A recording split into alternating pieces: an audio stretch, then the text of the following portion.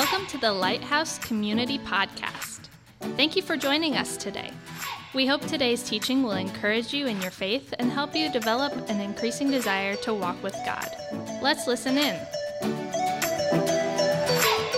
I want to welcome you, whether you're here or down in Bluffton or online. We are glad that you've joined us, and we've been praying for you, and we're trusting that as we go through this series on the Holy Spirit, that you'd allow God to really work in your heart, take to heart the things that you learn about. One caution as we start, don't let the things that you learn today or the things you learn throughout this series just become merely an exercise in gaining more knowledge.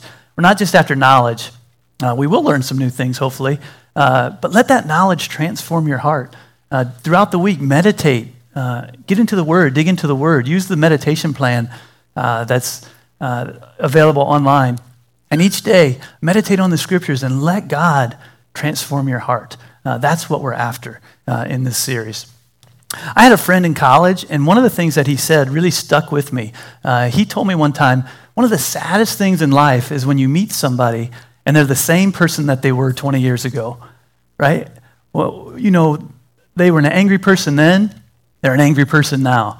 They've been holding a grudge for 30 years. They've been holding a grudge. They didn't have any desire to read the Word then, and they still don't have any desire to read the Word now. Do any of you know someone like that? Let me ask you a more penetrating question. Are you like that? Ooh. This morning, we're going to be looking at what kind of fruit the Holy Spirit produces in the life of a believer, and what is characteristic of that kind of life. As Fritz mentioned, our primary text is going to come from Galatians 5. Galatians 5, verses 16 through 26. Galatians 5, verses 16 through 26. Should be up here on the screen, but I'm going to read that for us. Galatians 5, verse 16. But I say, walk by the Spirit, and you will not carry out the desire of the flesh. For the flesh sets its desire against the Spirit, and the Spirit against the flesh. For these are in opposition to one another, so that you may not do the things that you please. But if you are led by the Spirit, you are not under the law. Now the deeds of the flesh are evident, which are immorality, impurity, sensuality, idolatry, sorcery, enmities, strife, jealousy, outbursts of anger, disputes, dissensions, factions, envying, drunkenness, carousing, and things like these, of which I forewarn you, just as I have forewarned you, that those who practice such things will not inherit the kingdom of God. But the fruit of the Spirit is love, joy, peace, patience, kindness, goodness, faithfulness, gentleness, self-control. Against such things there is no law. For those who belong to Christ Jesus have crucified the flesh with its passions and desires. If we live by the Spirit, let us also walk by the Spirit. Let us not become boastful, challenging one another, envying one another. Let's pray. Gracious Father, we do thank you for this opportunity to look into your word. We thank you for the people who took the step of baptism this morning. Continue to go before them. Fill them with your Holy Spirit. Help us to support them as a church. And Father, I pray as we dig into your word this morning that these things that we learn would impact our hearts and our lives. We thank you so much for your Holy Spirit. In Jesus' name, amen. Well, let me tell you a quick story. We have an old, big, green, old pickup truck, and she's got 287,000 miles on her. She's carried us to a lot of places, Duluth, Nebraska, North Carolina, Hershey, Pennsylvania, Florida, Tennessee, lots of places in between. We've had a lot of good times in that truck. And we've used the bed of it as a fort during snowball fights. We've sat in the bed and eaten ice cream at the Whippy Dip. But our truck does have a problem. The radio cuts out. You just be driving down the road, the radio will cut out. But there is a way to turn it back on. You have to hit a pothole. And if you hit a pothole hard enough, the radio will turn back on. But if you hit a pothole too hard, the tailgate falls off. Oh, no. Right? True story. We're driving down Main Street of Findlay, and we went over the railroad tracks, and we heard this, and we looked around, and we're dragging the tailgate right down Main Street of Findlay. There were sparks flying. Other drivers were looking at us wide-eyed, like, what's going on? But you know what? The radio came back on. I eventually had to get that tailgate fixed. I kept trying to fix it by driving, trying to avoid the potholes.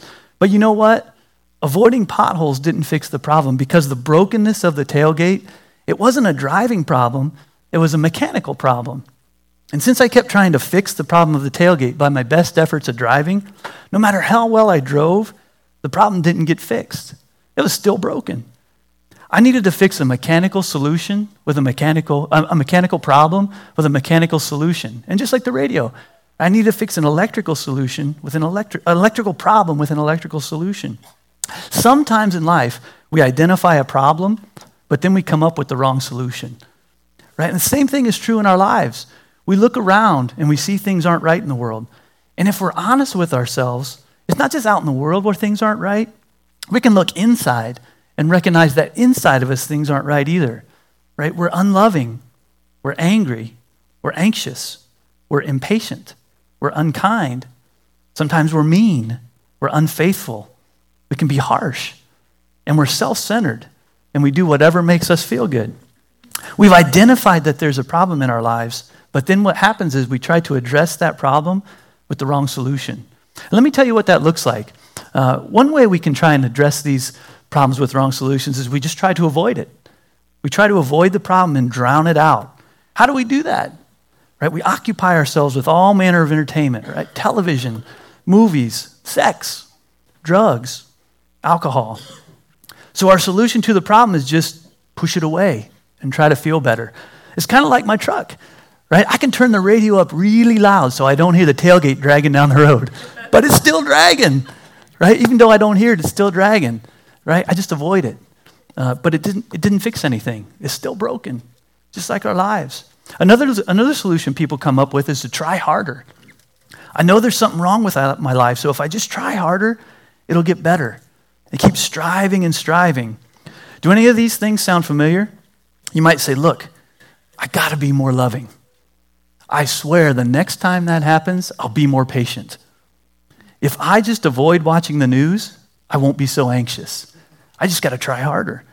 We come up with all manner of solutions in a bid to achieve those things we want in our life, and we just keep trying harder and harder and harder. And how many of us know we just keep failing and failing and failing? One specific way that people might try harder is religion. Right? You go to church, you get involved in doing good things.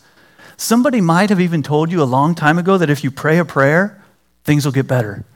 And so you prayed that prayer. And you know what? Things seem better. They seem right because there doesn't seem to be a struggle on the outside in your life anymore. You're involved in good things. Right? You're going to church, you're tithing, and most weeks you agree with what Pastor Fritz says. Right? You don't sleep around, you don't get drunk, and you don't do drugs. There's not really any overt struggle with sin in your life. But what about the respectable sins? Jealousy, anger, envy, strife, and unforgiveness. Those things are still there inside of you. And religion's not the answer either. The tragedy is that we keep coming up with wrong solutions to our problems. So what can we do? What is the right solution to our problem? Well, the Bible tells us there is a better way. What is that better way? To walk by the Spirit. What does that mean? What does it mean to walk by the Spirit? It means a day-by-day continual yielding to and reliance upon the Holy Spirit to empower your life. Can you see how that way is vastly different from those other wrong solutions that really aren't solutions at all? Let's look at verse 16 again, Galatians 5:16. Paul was talking to people who were dealing with these very issues. If you look at right before verse 16, at verses 13 through 15, you can see that the Galatians were being unloving and selfish and angry. They were biting and devouring one another. So Paul gives them the solution to these problems. This is what he says in verse 16. But I say, walk by the Spirit, and you will not carry out the desire of the flesh. Walking by the Spirit is the key. What we've done through our efforts is reversed verse 16. This is what we do by our own efforts. If I don't gratify the desires of the sinful nature, then that means I'm walking by the Spirit. No, that's religion. That's trying harder to somehow get the life that God has for you. That's not what verse 16 says. It says walk by the Spirit and you will not carry out the desires of the flesh. Be careful that you don't reverse that verse in your life. All the wrong solutions I mentioned are both behavior-based And they start with me, right? I want to try and drown out my problems by feeling good. I commit to doing better. I'll get involved in religious activities. The problem with these approaches is that they're reliant on our efforts, and they only deal with our behavior. But our sin problem goes way deeper than our flesh. Sin is not primarily a behavior problem. It's a heart problem. Changing our habits, avoiding sinful situations, trying harder, doing religious things, none of these will fix our sin problem. None of those will solve it because the problem lies way deeper than our behavior. It's rooted deep in our hearts. The Bible tells us in our hearts we've all rebelled against God. We've chosen our own leadership for our lives instead of submitting to God's leadership. And that act of rebellion has irreparably damaged our hearts and separated us from God. All of our desires and affections are now aimed at pleasing ourselves. In fact, the Bible tells us there is nothing we can do to fix the problem. We can't earn our way back to God by trying harder. But here's the good news. God in his mercy and grace did what we couldn't do. He sent Jesus to live the life we couldn't live and to die the death that we deserved to die. His perfect life and death on the cross satisfied God's wrath against sin. Through Jesus, God made a way for us to be able to return to him, a way to stop striving to earn his favor. He paid our debt for us. He gave us the solution to our problem. How do we receive that payment for our sin? What's the solution? Faith. You receive it by faith. You stop trying to drown out the sin in your life. You stop trusting in your behavior to fix the problem of rebellion and sin, and you trust in Jesus by faith. Once you do that, God sends his heart and glorify him. He gives you a new heart and changes your desires and affections. He sends his Holy Spirit to dwell in you. The Bible tells us that when the Holy Spirit dwells in you, we are actually the temple of God. His presence lives inside of us to empower us and direct us. That's what we looked at last week. We looked at how Jesus said that he was going to send another helper, the Spirit of truth, to be with those who believed in him forever. We looked at who the Holy Spirit is and what he does in the life of a believer. We looked at how once a person trusts in Jesus by faith, he sends the Holy Spirit to forever dwell in that person. Let's recap a few verses from last week. First, Ephesians 1, 13 through 14. This is what it says. In him, in Jesus, you also, after listening to the message of truth, the gospel of your salvation, having also believed, you were sealed in him with the Holy Spirit of promise, who is given as a pledge of our inheritance, with a view to the redemption of God's own possession, to the praise of his glory. And then Titus 3, verses 4 through 7. But when the kindness of God our Savior and his love for mankind appeared, he saved us, not on the basis of deeds which we have done in righteousness, not by trying harder, but according to his mercy, by the washing of regeneration and renewing by the Holy Spirit, whom he poured out upon us richly through Jesus Christ our Savior, so that, being justified by his grace, we would be made heirs according to the hope of eternal life. And then finally, Romans 8, verses 9 through 11. However, you are not in the flesh, but in the Spirit, if indeed the Spirit of God dwells in you. But if anyone does not have the Spirit of Christ, he does not belong to him. If Christ is in you, though the body is dead because of sin, yet the Spirit is alive because of righteousness. But if the Spirit of him who raised Jesus from the dead dwells in you, he who raised Jesus Christ from the dead will also give life to your mortal bodies through his Spirit who dwells in you. Don't miss this. What the Bible clearly tells us is that if you have trusted Christ to be the forgiver and leader of your life, you belong to Christ. You're no longer the person you were before. You've been sealed with the Holy Spirit. You've been made new. You have been declared righteous, and you have the hope of eternal life. Amen? Amen. But conversely, if you don't have the Spirit of Christ dwelling in you, then you don't belong to him. You're still the person you were before. You're dead in your sins. You haven't been made new. You haven't been declared righteous, and you don't have the hope of eternal life. All of your trying harder, all of the religious things you get involved in, they won't change that. One is based on trusting in God. The other is based on trusting in your own efforts. That's a pretty stark contrast. There's no gray area in there. You either have the Holy Spirit dwelling inside of you or you don't. You're either trying to solve your problems with wrong behavioral-based solutions that start with yourself, or you're trusting in the solution that God has provided for you in Jesus. The Bible says that faith is a gift from God. Ephesians 2, 8 through 10 says this, "For by grace you have been saved through faith. And this is not of yourselves, not by trying harder, not by doing religious things. It is the gift of God, not as a result of works, so that no one may boast. For we are his workmanship, created in Christ Jesus for good works, which God prepared beforehand so that we would walk in them." Can you see? What did we offer to that? What did we offer to this for God to save us? Faith is a gift from God. Here's what God does for you. He draws you to himself. He convicts you of your sin. He sent his son Jesus to pay for that sin. He gives you the gift of faith to believe and trust in Jesus' payment for that sin. And then when you do, he grants you eternal life and sends his Holy Spirit to dwell in you, to empower you and guide you and teach you and make you more like Christ. He takes your old heart that was irreparably damaged by sin, and he puts a new heart within you and makes you into a new creature. In John chapter 3, this is what the Bible calls being born again. Did you hear everything God has done for you? He sent his son to die for you. He draws you to himself. He convicts you of your sin. He gives you the gift of faith to trust in Jesus. He gives you eternal life. He seals you with his Holy Spirit, and he makes you into a new creation. How much of that came from you? None of it. Look at John 15, 16. This is what Jesus says in John chapter 15, verse 16. "You did not choose me, but I chose you and appointed you that you would go and bear fruit, and that your fruit would remain, so that whatever you ask of the Father in my name, he may give to you." God doesn't just do these things for us in regards to our salvation. He also enables us to bear fruit. Again, I'll ask you, how much of this came from your own effort? How much of it came from trying harder? How much of it came from doing religious things? How much of it came from a natural source? The answer, none of it. None of it came from you, and all of it is supernatural.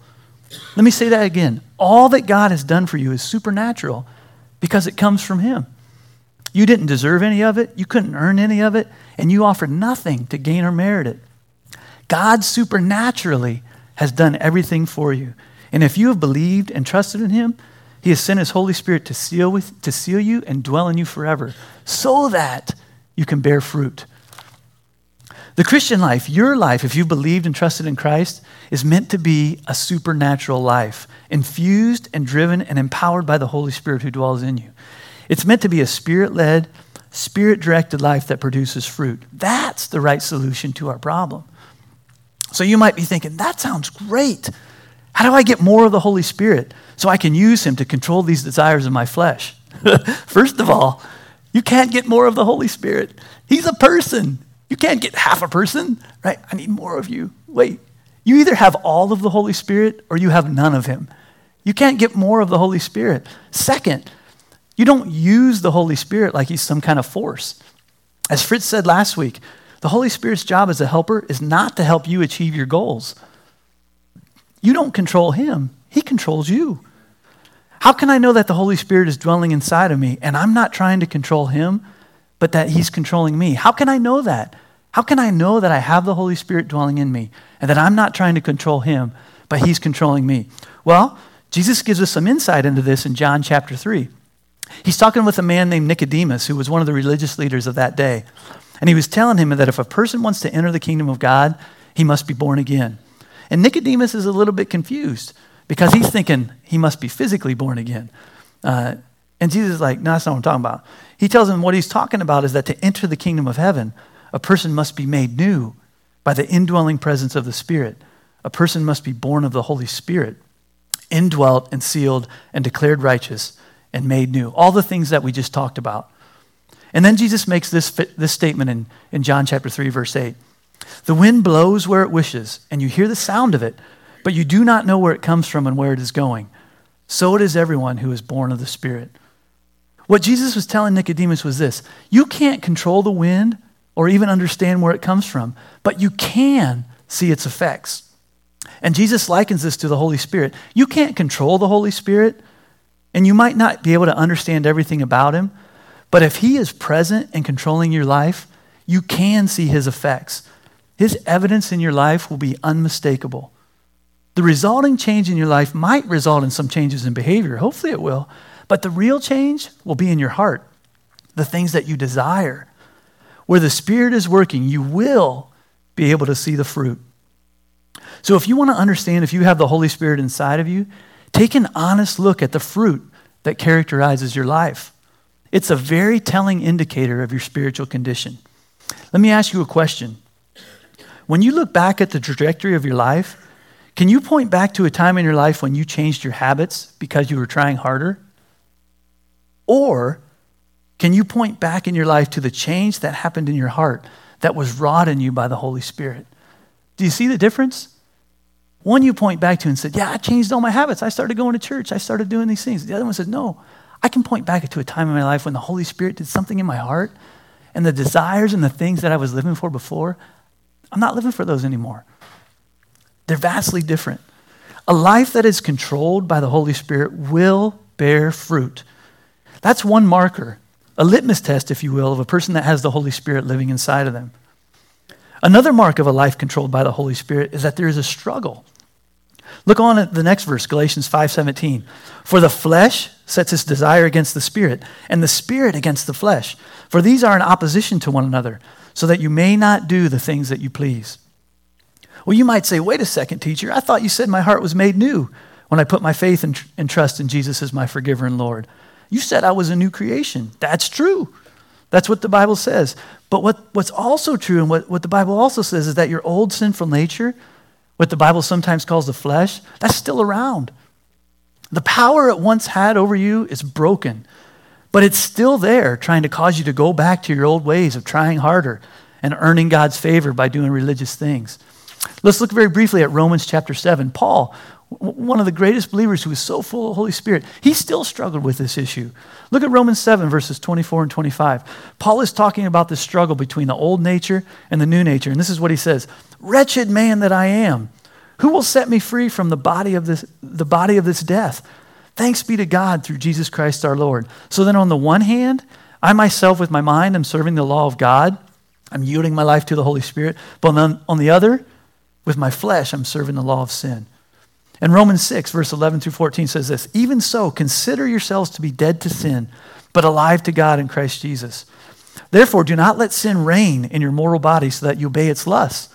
And do not go on presenting the members of your body to sin as instruments of unrighteousness, but present yourselves to God as those alive from the dead, and your members as instruments of righteousness to God.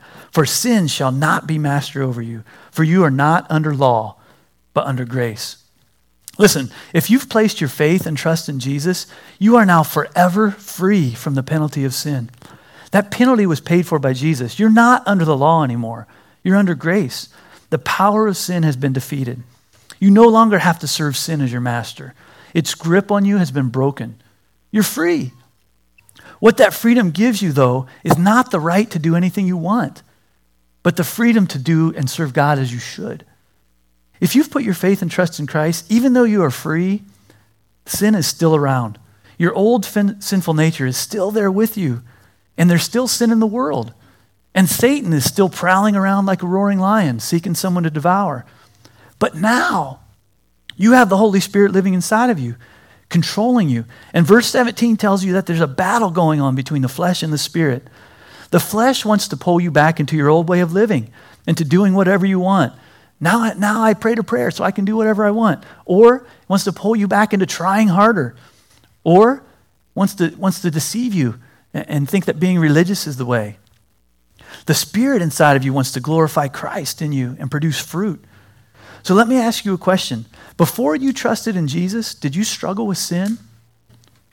You might have felt bad when you did something wrong, but did it break your heart that you had sinned against God in that moment? This struggle is another marker, another litmus test as to whether or not you have the Holy Spirit dwelling inside of you. Last week we looked at John 16:8 that tells us the Holy Spirit is the one who convicts us of our sin. If you're living your life and there's no struggle in you over sin, then the Holy Spirit is not controlling your life. If you're living your life and there is no struggle in you over sin, the Holy Spirit is not controlling your life. I heard a story on the radio of an old country church. And there was this guy that was well known around the community in this that went to this church. He was a well-known chicken thief. And so he went to church one Sunday, and the pastor preached a particularly convicting sermon. And so afterwards, the man came up to the pastor and said, "Pastor, that was a convicting sermon. I need to confess some sin to you. I want to confess those 3 chickens that I stole." And the pastor said, "Well, I heard it was only 2 chickens." And the guy said, "Well, yeah, I want to confess the 2 that I stole last night, and the other one I'm going to steal tonight." Right? That's not the kind of conviction that the Holy Spirit brings in a person's life. That actually has the Holy Spirit living in you, right? That's you, right? Feeling sorry for your sin because you got caught, or even because you didn't get caught. That's not the conviction that we're talking about. Now, if we're not careful, we can get tripped up here. Because of our old sinful nature that's still present in ourselves, we might say, okay, if the fruit of the Spirit in my life is an indicator of my spiritual condition, and if a struggle with sin is an indicator of my spiritual condition, then here's what I'm going to do. I'm going to struggle to produce the fruit of the Spirit in me. I'm going to struggle until I get that fruit of the Spirit in my life. You see what you've done? You've identified a problem, but you've come up with the wrong solution. You want to produce fruit in your life instead of yielding to the Holy Spirit and allowing Him to produce it in you. If struggle isn't the way that fruit gets produced in my life, then what is? How do I get this fruit of the Spirit in my life? By abiding. By abiding. Jesus says this in John chapter 15, verses 4 and 5. "Abide in me, and I in you. As the branch cannot bear fruit of itself unless it abides in the vine, so neither can you unless you abide in me. I am the vine, you are the branches. He who abides in me, and I in him, he bears much fruit. For apart from me, you can do nothing." Abiding in Jesus means remaining in Him or staying connected to Him as the source. Right? Just like a branch that's cut off the vine can't produce any fruit, you can't either unless you're connected to Christ. A person that's disconnected from Christ will also have some markers that are evident in their life. A person who's connected to Christ will bear fruit and have a struggle over sin. A person who is disconnected from Christ, they'll have some markers that are evident in their life as well. What are those markers? Well, Paul tells us. Look on at verses 19 and 21 of Galatians 5. Here we see a list of the deeds of the flesh. This is what he says. "Now the deeds of the flesh are evident, which are immorality, impurity, sensuality, idolatry, sorcery, enmity, strife, jealousy, outbursts of anger, disputes, dissensions, factions, envying, drunkenness, carousing, and things like these, of which I forewarned you, that those who practice such things will not inherit the kingdom of God." Look, if you look closely at this list, you'll notice that Paul kind of divides these up into groups. He first lists 3 sexual sins, and then he lists 2 religious sins, then he lists 8 relational sins, and then 2 sins related to gratifying your flesh. And we looked at some of these earlier when we were talking about wrong solutions, so I'm not going to dwell on them now. But I want to point something out. Maybe you've been holding on to unforgiveness in your life for 30 years, and you look at this list and say, look, I don't see unforgiveness on this list, so I'm good to go. Right? It's not on the list. But what does verse 21 say? Things like these. This isn't a complete list of the deeds of the flesh, but it is representative of the deeds that characterize people who are living in the flesh according to their sinful nature. What else does verse 21 say? That those who practice such things will not inherit the kingdom of God. Listen to this. You got to hear this. If these things characterize your life, the Bible says you will not inherit the kingdom of God, which by consequence means that you don't have the Holy Spirit dwelling inside of you. Because if you did, you would inherit the kingdom of God. So I hope you see the seriousness of sin. I hope you see the danger and the casualness of allowing sin to reign in your life. I hope you see the seriousness of trying to come up with wrong solutions to our problems rather than relying on the Holy Spirit through the Word of God to teach us and transform our lives to become more like Him. Paul goes on to show us the fruit of that walking by the Spirit and abiding in Jesus produces. Look on at verses 22 and 23. But, here's the good news. We got through all the bad news. Let's get to the good news. Here's the good news. But the fruit of the Spirit is love, joy, peace, patience, kindness, goodness, faithfulness, gentleness, self-control. Against such things there is no law. As we abide in Christ, the Holy Spirit will produce this fruit in our lives. Listen, as we look at this fruit, the tendency, as I pointed out earlier, is to say this: I'm doing okay at being kind, but I need more patience. So I'm going to try harder on this patience thing. But we got to continually push back on that. And remember that we're not supposed to be seeking the fruit. We're supposed to be abiding in Christ. Don't seek the fruit to be evident in your life. Seek to stay close to Christ and let the Holy Spirit produce the fruit in your life. Let's look at some of these a little more closely. Do you believe that you can actually have the love of God produced in you? That the Holy Spirit can actually help you love people the way that God loves them? Not for self-serving purposes or only when you feel like it? Think about the way God loves people.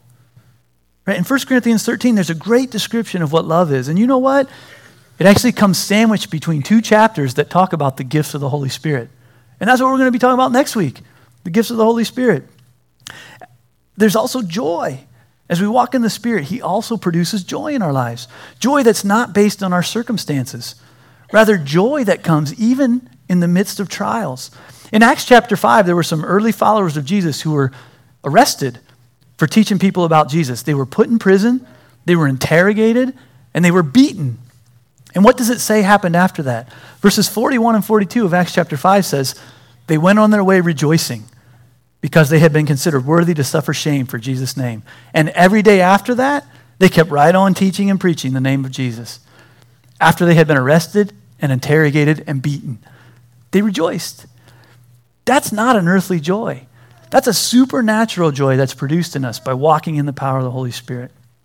Look at Jesus, who was filled and empowered by the same Holy Spirit that dwells in you. This is what the Bible says in Hebrews. Jesus, who for the joy set before him endured the cross.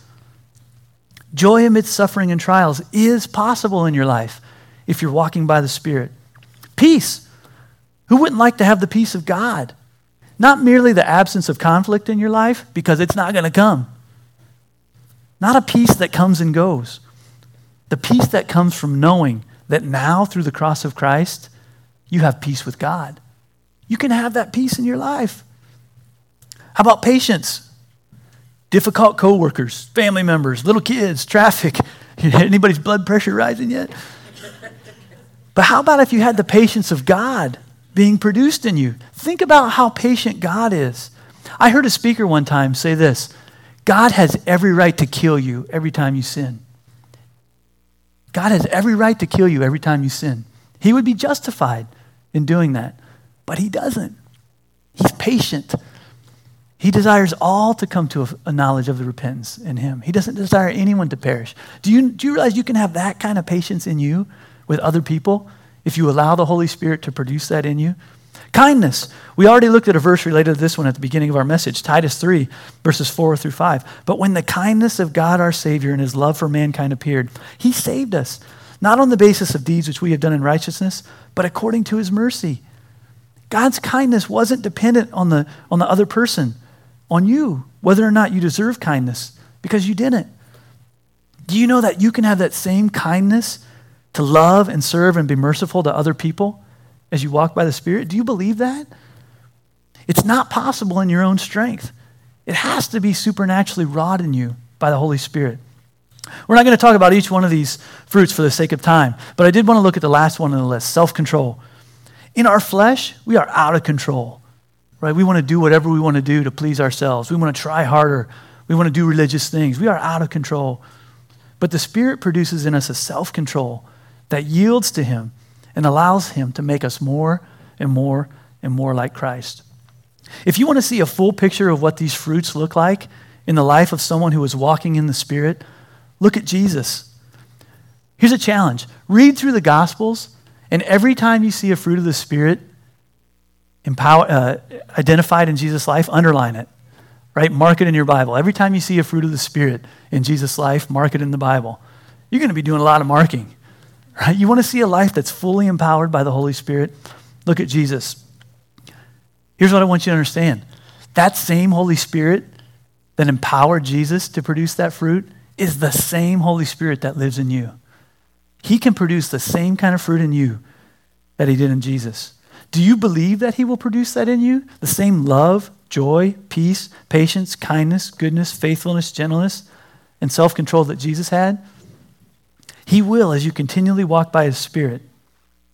Well, you might say, teacher, all that sounds great. I'm on board, right? How do I do it?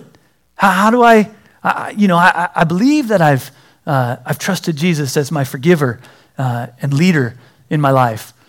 I want to know, how do I walk by the Spirit? What are some practical steps that I can take to walk by the Spirit? I'm going to give you 6 very briefly. The first one, abide. Right? We already talked about that. Abide. You want to walk by the Spirit? Abide in Jesus. Stay close to him. Stay connected to him. You might ask me another question. Teacher, how do I do that? Abiding sounds great. How do I abide? Number 2, read and memorize the Word. Read and memorize the Word. The Word is crucial to walking with the Spirit so that he can produce fruit in you. I can't emphasize this enough. The Holy Spirit uses the Word of God to make us more like Christ. One of the verses we looked at last week, if you remember, was John chapter 14, verses 26. And this is what Jesus said, "But the Helper, the Holy Spirit, whom the Father will send in my name, he will teach you all things and bring to your remembrance all that I have said to you." Well, how does he bring to our remembrance everything that Jesus said? How could he do that today? Where do we have that written down for us? In the Bible, right? We can find it in the Bible. I want to point out something very quickly to you here. If you look at Ephesians 5:18, this is what it says. "Do not get drunk with wine, for that is dissipation, but be filled with the Spirit." The idea is that if you're filled up with wine, it's controlling you. The wine is controlling you. And Paul's saying, don't be filled with wine, but be filled with the Spirit. Let the Spirit control you. If you look on after that passage in Ephesians 5, if you look in your Bible, Paul goes on, he says, don't get drunk with wine, but be filled with the Spirit. And then he goes on and talks about psalms and hymns and spiritual songs. And then he goes on and he tells wives and husbands, this is what it looks like if your life is filled with the Holy Spirit. Now, go over to Colossians 3, Colossians 3:16. This is what Paul says. "Let the word of Christ richly dwell within you, with all wisdom as you teach and admonish one another." And if you look on beyond Colossians 3:16, if you look on, what does he talk about? Psalms and hymns and spiritual songs. And then he goes on and he addresses wives and husbands and what the Holy Spirit does in those relationships. So you have, Paul wrote both of these books. These are parallel passages, and they're almost the same. The only thing that's different, Ephesians 5:18, right? Be controlled, be filled with the Spirit. Colossians 3:16, let the word of God richly dwell within you. Everything else is the same. He so closely relates being filled with the Spirit and allowing the Spirit to control you and letting the word of God dwell within you. They're so closely related. If you want to walk by the Spirit, let the word of God dwell within you. Number 3, the third way to walk by the Spirit, listen to him. Listen to the Holy Spirit's voice in your life. Don't quench his voice. 1 Thessalonians 5:19 says, it's very simple, do not quench the Spirit. It's not a hard verse. Do not quench the Spirit. There are 2 ways that you can quench the Spirit's fire in your life. Right? If you think about a fire, there are 2 ways you can quench a fire. One, you can pour water on it. That's sin. Right? If you pour water on the Holy Spirit, if he tells you to do something and you don't do it, that's sin. You're pouring water on the fire and you're putting out the fire of the Holy Spirit in your life. Another way to quench a fire is what? Take away the fuel. Don't give it any more fuel. And then the fire will go out. So you can either sin or you can take away the word of God from your life. If you do either one of those, you're going to quench the Spirit's voice in your life. So listen to the Holy Spirit. Number 4, confess. If you sin, and you will, confess. Confess when you sin. Number 5, pray. Ask God to empower you to walk by his Holy Spirit as you begin the day. Don't live like an atheist. If you have the Holy Spirit dwelling in you, don't live like an atheist. Ask God to help you not produce the fruit of the Spirit in you, but to stay close to him throughout the day, and he will produce it in you. And then last, spend time with other growing disciples. Those people can encourage you, they can bear their burdens with you, and then you can learn and walk by the Holy Spirit together. As we close, I'm going to ask you a question. What kind of fruit characterizes your life? Look, the heart is deceptive, so don't gloss over this and don't whitewash it. Right? Be honest with yourself. What kind of fruit characterizes your life? The deeds of the flesh or the fruit of the Spirit? Twice in 1 Corinthians, Paul tells us that our bodies are temples of God and that the Holy Spirit dwells in us. Since that's true, shouldn't our lives reflect that? Shouldn't there be an unmistakable difference between us and the world? Here's one last question I want to ask yourself as we dwell. I want to ask you to dwell on this throughout the week. If every person at Lighthouse and Bluffton Community walked by the Spirit like me, what kind of church would we be? If everybody walked by the Spirit like me, yourself, what kind of church would we be? Based on what we learned this week, if we're continually walking by the Spirit and letting Him produce His fruit in us, what kind of church could we be? Let's pray. Gracious Father, I do thank you for your word. We thank you so much for what Jesus has done for us. All of the things that come from you. We didn't do anything. You've done everything to bring us back to yourself. Father, would we each day walk by your Spirit? Would we allow your Spirit to produce the fruit in you so that other people will be drawn to you? In Jesus' name, amen. Thanks for joining us. If you'd like to learn more about Lighthouse Community, check out our website at mylighthousecommunity.com or connect with us on Facebook. You're invited to join us live Sunday mornings at 9:09 or 11:11. Thanks again for listening to the Lighthouse Community Podcast.